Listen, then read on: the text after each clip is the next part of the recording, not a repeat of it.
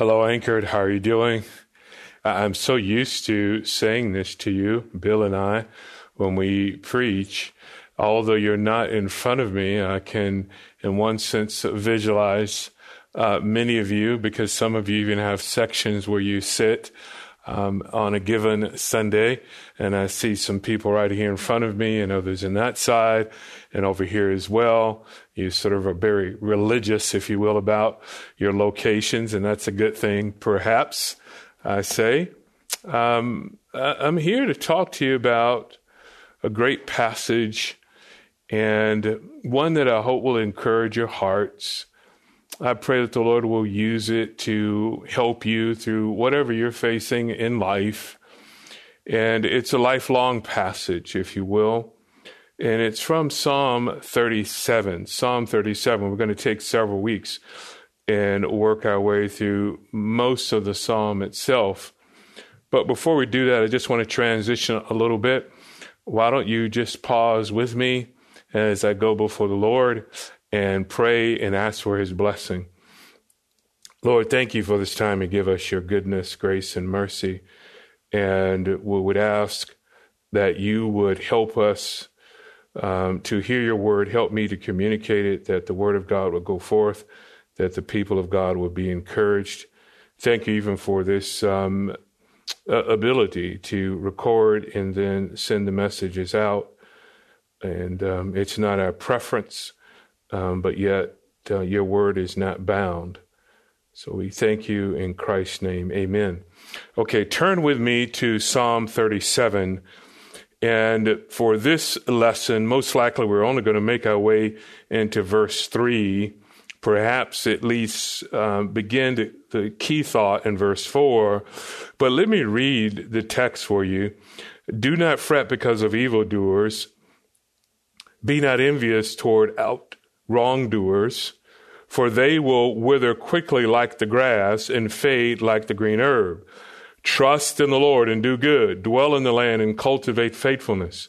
Delight yourself in the Lord, and he will give you the desire of your heart. Commit your way to the Lord. Trust also in him, and he will bring forth your righteousness as the light and your judgment as the noonday. Rest in the Lord and wait patiently for him. Do not fret because of him who prospers in the way, because of the man who carries out wicked schemes.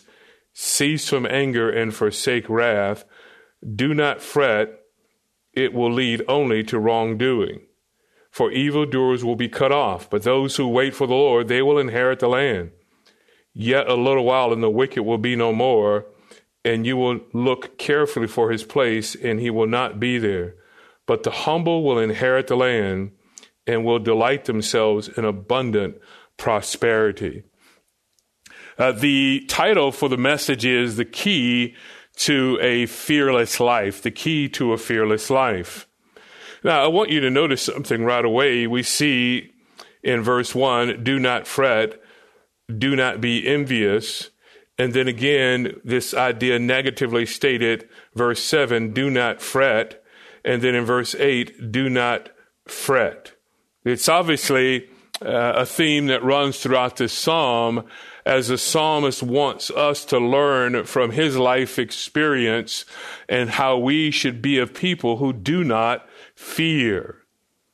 We gather for an ultimate reason. What is that reason? That we would be a people who find pleasure in serving our Savior and growing in the relationship to that Savior, so that our souls can be enlarged. And as our souls are enlarged, we can go into the world, a world that wants to intimidate us, a world that at times wants us to fear, and we can, with a sense of boldness, proclaim the gospel of Jesus Christ. Now, this Psalm of David provides guidance on how we can live a moral and God-fearing life. In this moral and God-fearing life, we can live it when we're faced with the provocations that life often brings us. And what David does here, he reflects on the faithfulness of God in his old age. Notice with me, if you will, verse 25, David writes, I have been young and now I am old, yet I've not seen the righteous forsaken, or his descendants begging bread. So David writes from the perspective of having lived life. Yes, I've gone through this period of my younger days. Now I'm at these final days of life, perhaps even. And he says, but yet God has been faithful throughout. Then he provides wisdom in this psalm for the people of God as they face trials and even the agitators of life. Now, this psalm has an acrostic structure that divides the psalm into wisdom sayings. There are actually 20 wisdom sayings. And what's interesting about it, each beginning with the letter of the Hebrew alphabet.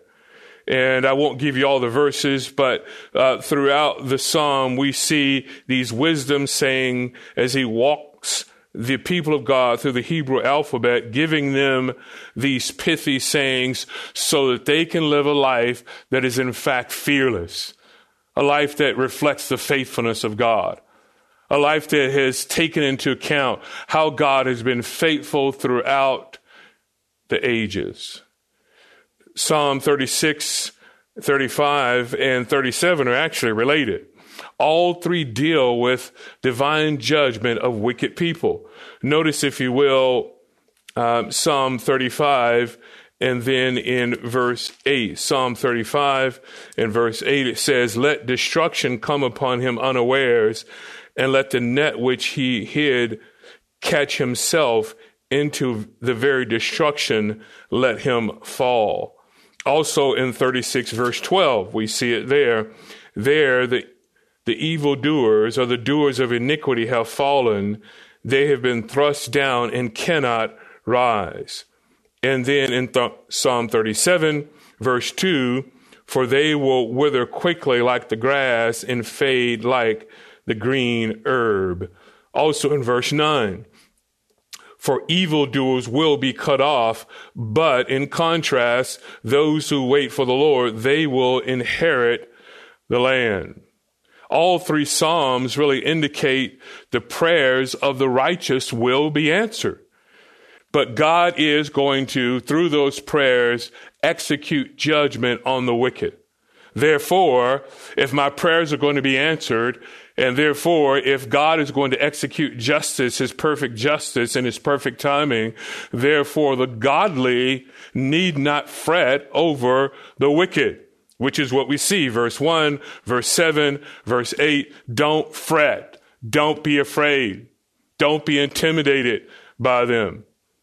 Now, in verses 1 through 11 in this psalm, you'll notice that there are 11 positive imperatives, and then there are 3 negative imperatives.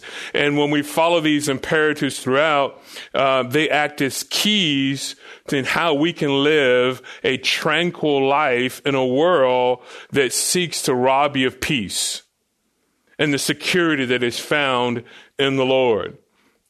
These keys really help David and his readers know that God will judge the wicked, and he will in fact vindicate the righteous. There's some key words and phrases that I want you to notice. Right here in verses 1 through 8, notice again, he says, do not fret. Then he says in verse 3, trust in the Lord, dwell in the land, cultivate faithfulness, delight in the Lord, commit to the Lord. Trust also in him, and he will bring it forth. Rest in the Lord. Cease from anger. And then again, verse 8, do not fret. We are people who should not fear. We can live a fearless life.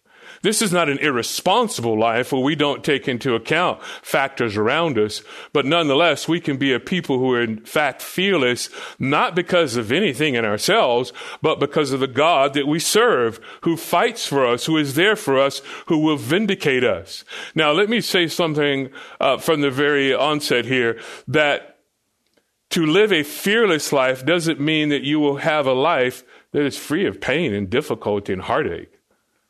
David had it. But what David is saying, throughout my life, I can say this emphatically. God was faithful. God is a faithful God. So I want us to notice in verses 1-4 in Psalm 37, we're going to focus on 5 commands that I think will help us develop our confidence in the Lord when we're surrounded by the wicked schemes of men. And we can divide it into 2 parts. The first part is this, verses 1 and 2, do not fear because the wicked will be judged. That's the first major consideration. Do not fear because the wicked will be judged. Verses 1 and 2, again, I read it. Do not fret because of evildoers.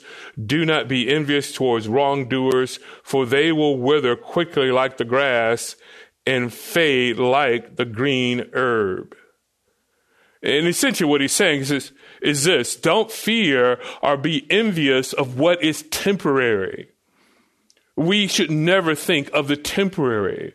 Our life is bound to the eternal. Our life is bound to things that are substantive because our life is bound to the person of God himself. We are in Christ, and being in Christ now, we have been transferred out of a life that thinks of things that are temporary and one that thinks of things that are eternal. And that mindset must be a part of how we live our everyday life. Notice he says here, do not fret. What he's saying is don't burn, or literally don't get kindled, don't get worked up over. When you look around and you see the people of the world and how they live and how they approach you and how they maybe even at times castigate you, don't get worked up over it. Don't burn inside. Don't let this kindle inside of you. Because what one may do, if it is not arrested properly, if one's heart is burning towards the people on the outside, if they're constantly envious of the people on the outside, then your heart cannot possibly be fixed on things that are eternal. The effort, the energy that's involved in something like that, the distractions that come with it will in fact distract you from this calling that God has for your life, to live with an eternal perspective for the glory of God. And what he's saying here is that those who threaten you will pass away. And the things that are tempting you to be off course, if you will, they will come to nothing. It's important that we notice throughout Scripture that the command that we see so often and even most often is do not fear. We're not supposed to fear. We fear only one. And really the key to a fearless life is to fear. But the question is, what do we fear? The key to a fearless life is to fear the living God. And when we fear his word, and we have a fear of his awesomeness, and we have a fear of his person, then we can live a fearless life. There's good reason for this command. When one fears by default, it means that we're not trusting in the sovereign hand of God. Simply put, fear and faith are in fact polar opposites. Because it's not possible for me to have a genuine, growing, dynamic faith, but yet fear the circumstances of life. And because they are opposites, the child of God must make a decision to do what?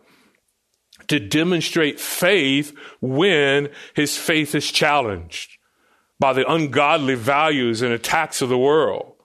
There will be moments when their values or their lack of value will create difficult circumstances for you in life, in your life journey. You will work around people that don't have these values that we do. You will be around people who don't have the worldview that we do. And that can create a problem for you in your workplace. It can create a problem for you in the family. It can create a problem for you socially. But nonetheless, we are to be people who can be bold and fearless. Fear is perhaps even this. In some measure, it is an affront to the living God. Because it's allowing the circumstances of our life to overshadow the greatness of God.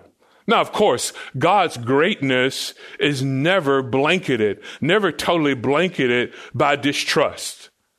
Distrust is a decision that each of us at times may make where we say, I don't see all of God's sovereignty and his greatness. I don't appreciate it the way that I should. I'm not allowing it to order my responses in life. And what happens is God's sovereign hand is in part, and I do say in part veiled with the eyes of doubt. Let me look at some scriptures with you about this idea of envy. Look with me if we go to Psalm 27, and Psalm 23:17, it says, do not let your heart envy sinners, but live in the fear of the Lord always. Then in verse 1 of Proverbs 24, it says, do not be envious of evil men, nor desire to be with them. So proverbial wisdom, 23:17, don't be envious of them, but in fact, you should fear the Lord. Proverbs 24:1, don't be envious of them, nor even desire to be with them. Don't lust after their company and the things that come with their company. And then in verse 19 of Proverbs 24, we see there, do not fret because of evildoers or be envious of the wicked. And we remember, if you will, in Psalm 73 and the Psalm of Asaph, and what did Asaph have to come to grips with? He gave an account of his life when he looked around and he saw the wicked and how they lived, and he saw that they don't have the troubles as with other men, and they seem to be enjoying life so fully. But he said he came to his senses, because even at one point in time, Asaph's attitude towards God was not correct, and he came to his senses and he says, well, yes, I paused and I thought about their end. Then why would I be envious of that? Yes, life for me is not going to be a bed of roses all the time. But I know the end. The wicked enjoy life right now at times. And we may look at them and see, how is it that they don't have the troubles that should come? Why aren't they facing some of the consequences that come with their actions? They will one day. And we have to, like David, have a mindset that says, why should I be envious of them? Why should I want the things that they want and desire that seems to compel them, that seems to satisfy them? Because those things ultimately will not bring me satisfaction. They're not compelling ultimately. There is a high price to pay for rejecting God, and the wicked will pay that price. That's not an envious position at all. We have the envious position. Those who are in Christ, who know Christ, who have a real purpose in life, a real focus in life, and have something awaiting us that even words cannot describe. This portion that we're dealing with can be divided into this second part, and it would be this, verses 3 and 4. Do trust the Lord, because he is your self-satisfaction. So first, do not fear, because the wicked will be judged. And then do trust the Lord, because he is your satisfaction.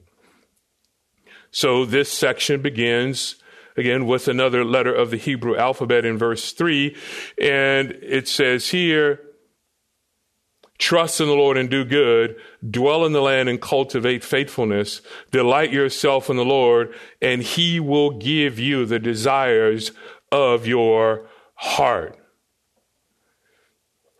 The advice that David gives here contrasts with the preceding. The preceding is, look at the evildoers, but don't envy them. Don't be worked up over them. They are going to pass away. But in contrast to them, you trust in God. Not like them when they trust in self and their abilities and their resources. You trust in the Lord. What David advises is really a very direct and simple principle of the Christian life. To replace the envy of a wavering heart with the trust in the one who offers stability and eternal value. The command to trust is supported in the verse by three other commands that help really define what it means to trust in the Lord. But let's work our way through it. Trust. What does it mean to trust? To rely, to have confidence in, to have security. And see, we see an opposite. It's the opposite of the wicked who trust in self and their resources. Psalm 4:9 says this, "You alone make me dwell securely." Psalm 16:9, "My heart is glad, my glory rejoices, my flesh will dwell securely." Why? Because I have a trusting relationship in you, the living God. You are that source of stability and eternal value. Now, these supporting commands of trust. What are we supposed to do if we trust the Lord? Trust the Lord and do good. Here's another opposite. Do good as opposed to those who are evildoers.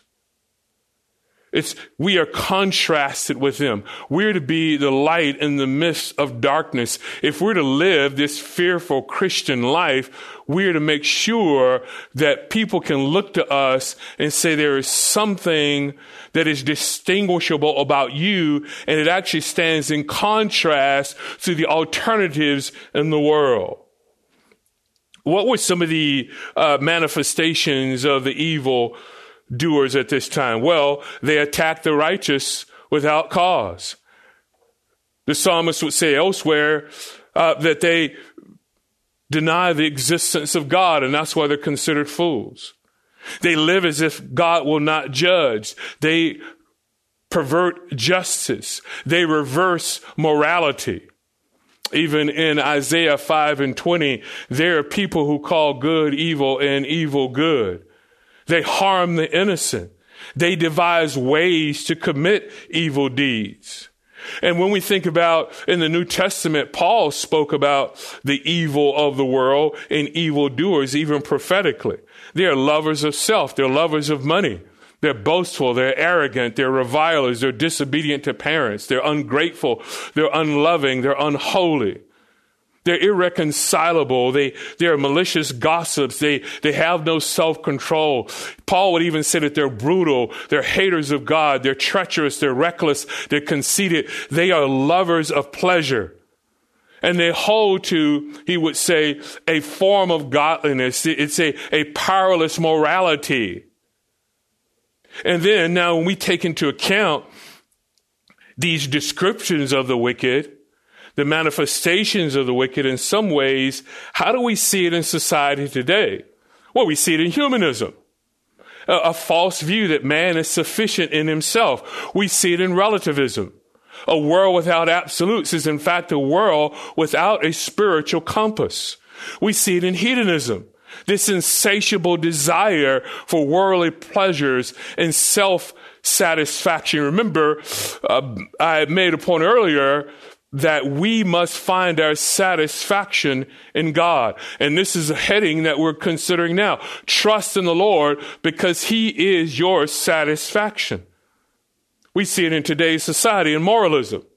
This is a confused attempt to live morally without God. It's creating a code of behavior without the scriptures as the guideline.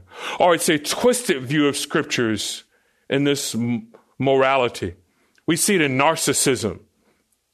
It's just the expression of a self-centered society. And it manifests itself in many different ways. And all of these expressions in the world system are enforced today. We see it in abortion, and homosexuality, and Christian intolerance, where everyone else's faith seems to have an inroad, or there's even compassion towards their views. There is tolerance towards their views, except for ours, except for our God, except for our faith, except for our scriptures. But we are derided, and we're limited, and we're excused by the world. And even some of our brothers and sisters around the world are executed by the world because they're evildoers. There's political corruption around us. There is religious deviation. We see the downward spiral of theology and Christian morality and our great commission purpose. There's inconsistent justice. Of course there is. Because at times, those that are the most powerful are those that can at times even buy justice. See, we're to stand in contrast to the world. All the things that I described, we're to be the opposite of that because we are people who trust in the Lord and do good. And why do we do good? We do good so people can see our lives are standing in contrast to what the world is offering them, and there will be some sense in which that's appealing to them. Jesus Christ, his life, people saw him. It was a life lived differently than the Pharisees and the Sadducees. He stood out. Even in his words, he stood out. And they would say, never has a man spoken as this man. Never had a man lived as that man lived. And we're to be that same. We are Christ's representatives here. We are to trust the Lord as Christ trusted, and we're to do good even as Christ did good. David's advice in his old age, trust God. He is absolutely faithful. Do good while you have the power to do it. Why should I envy those whose end is destruction? We have no real solutions to life's issues. I should not. I cannot. The evildoers have no spiritual stability, but the people of God have just the opposite. Notice the next word. If we go back to Psalm 37, it says, trust in the Lord and do good. Then the next word, dwell in the land. People who trust God are people who dwell in the land. What does it mean? Simply to live in a place and to make a home. And usually it's for a long period of time. You see the word in Genesis 9:27, Japheth dwelling in the tents of Shem. So to dwell in the land, to occupy the land. And here's another opposite. Here's another opposite here. Now, to dwell in the land is the opposite of the evildoers. And what do? Verse 2, for they will wither. It will come to an end. Live an opposite life. What's that next word in this text? Dwell in the land and cultivate faithfulness. It means to associate with, to graze, even to feed. And here's another opposite. So here, to cultivate something, to feed, to graze, if you will, it's the opposite of what? Notice the end of verse 2. They will wither like the grass and fade like the green herb. So we think about cultivating something.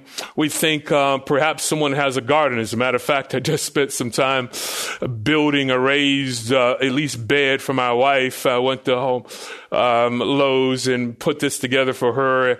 And she has planted some other herbs and planted some vegetables, and she'll cultivate it so that it will grow. And here's the opposite. He says here, they fade like the green herb. It has a period of time to sprout, but then it fades away. But you are the opposite. You're to be cultivating something. You're to be growing. You're to be nurturing. But what are we to nurture? What are we to nurture? It says, nurture or graze on, feed on faithfulness. Feed on faithfulness.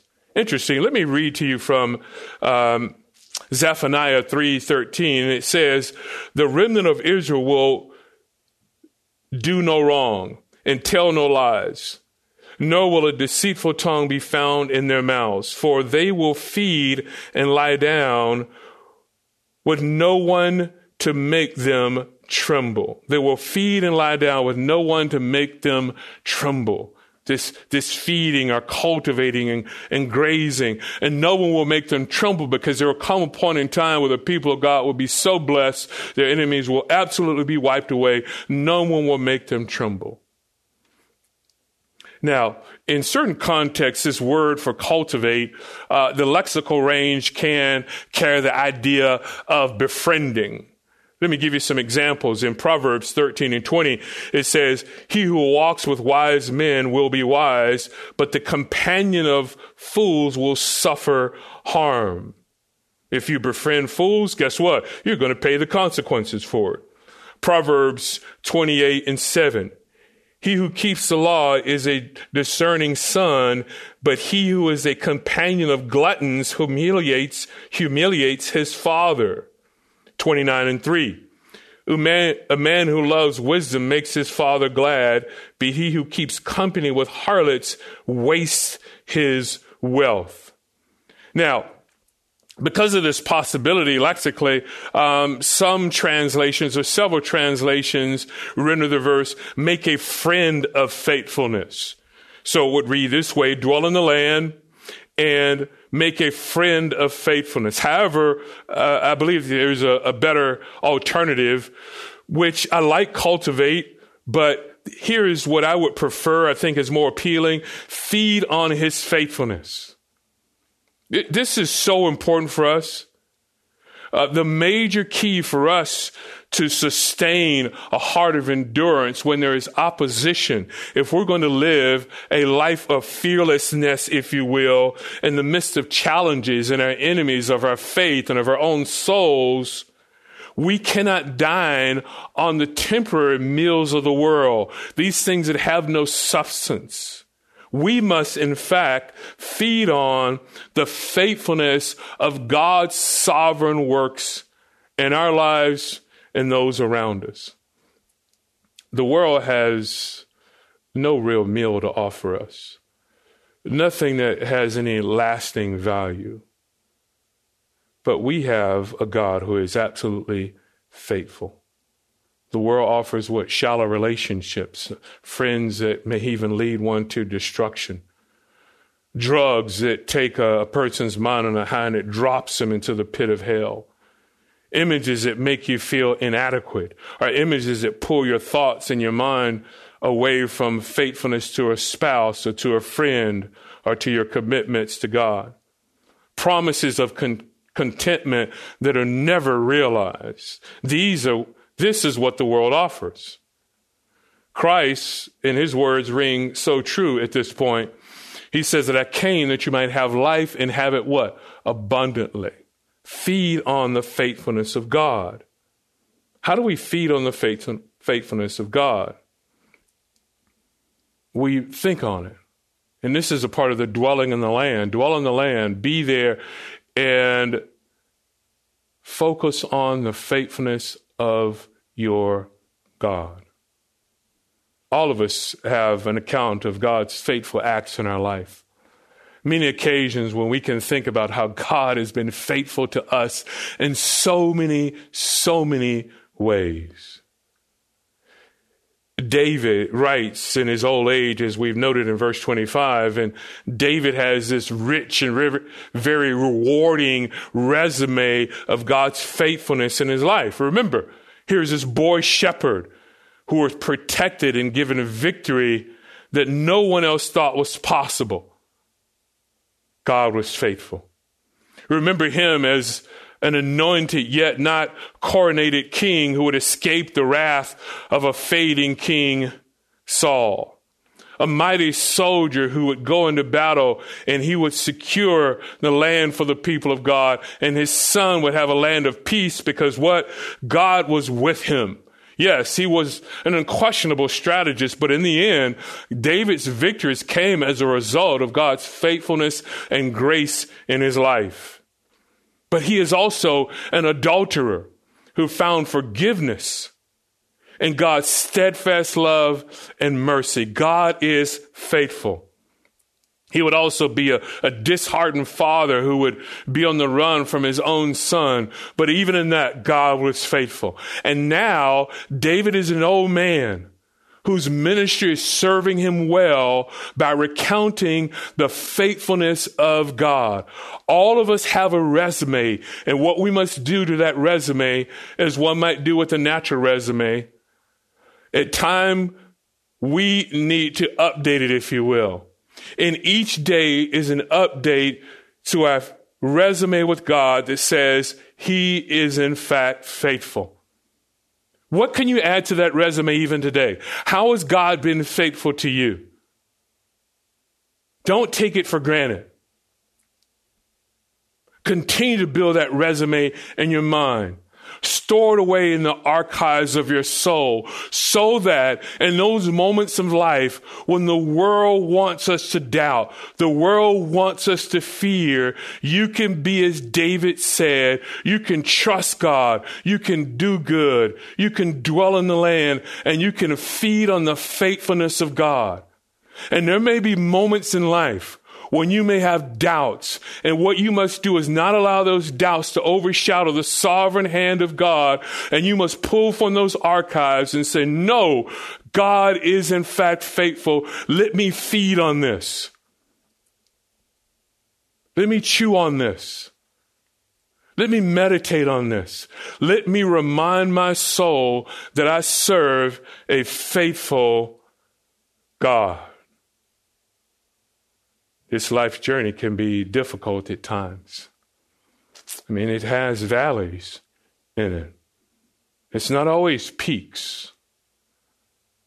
Sometimes we are faced a great difficulty.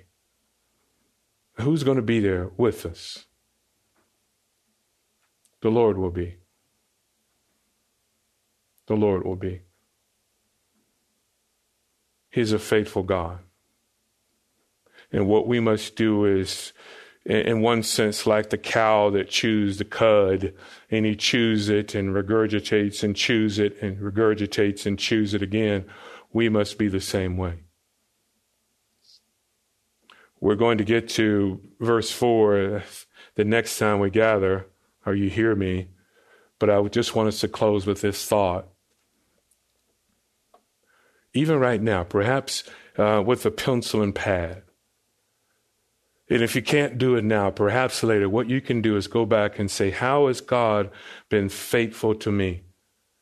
Let me expand the resume of God's faithfulness in my life. Then ask a friend or ask a loved one, how has God been faithful to you?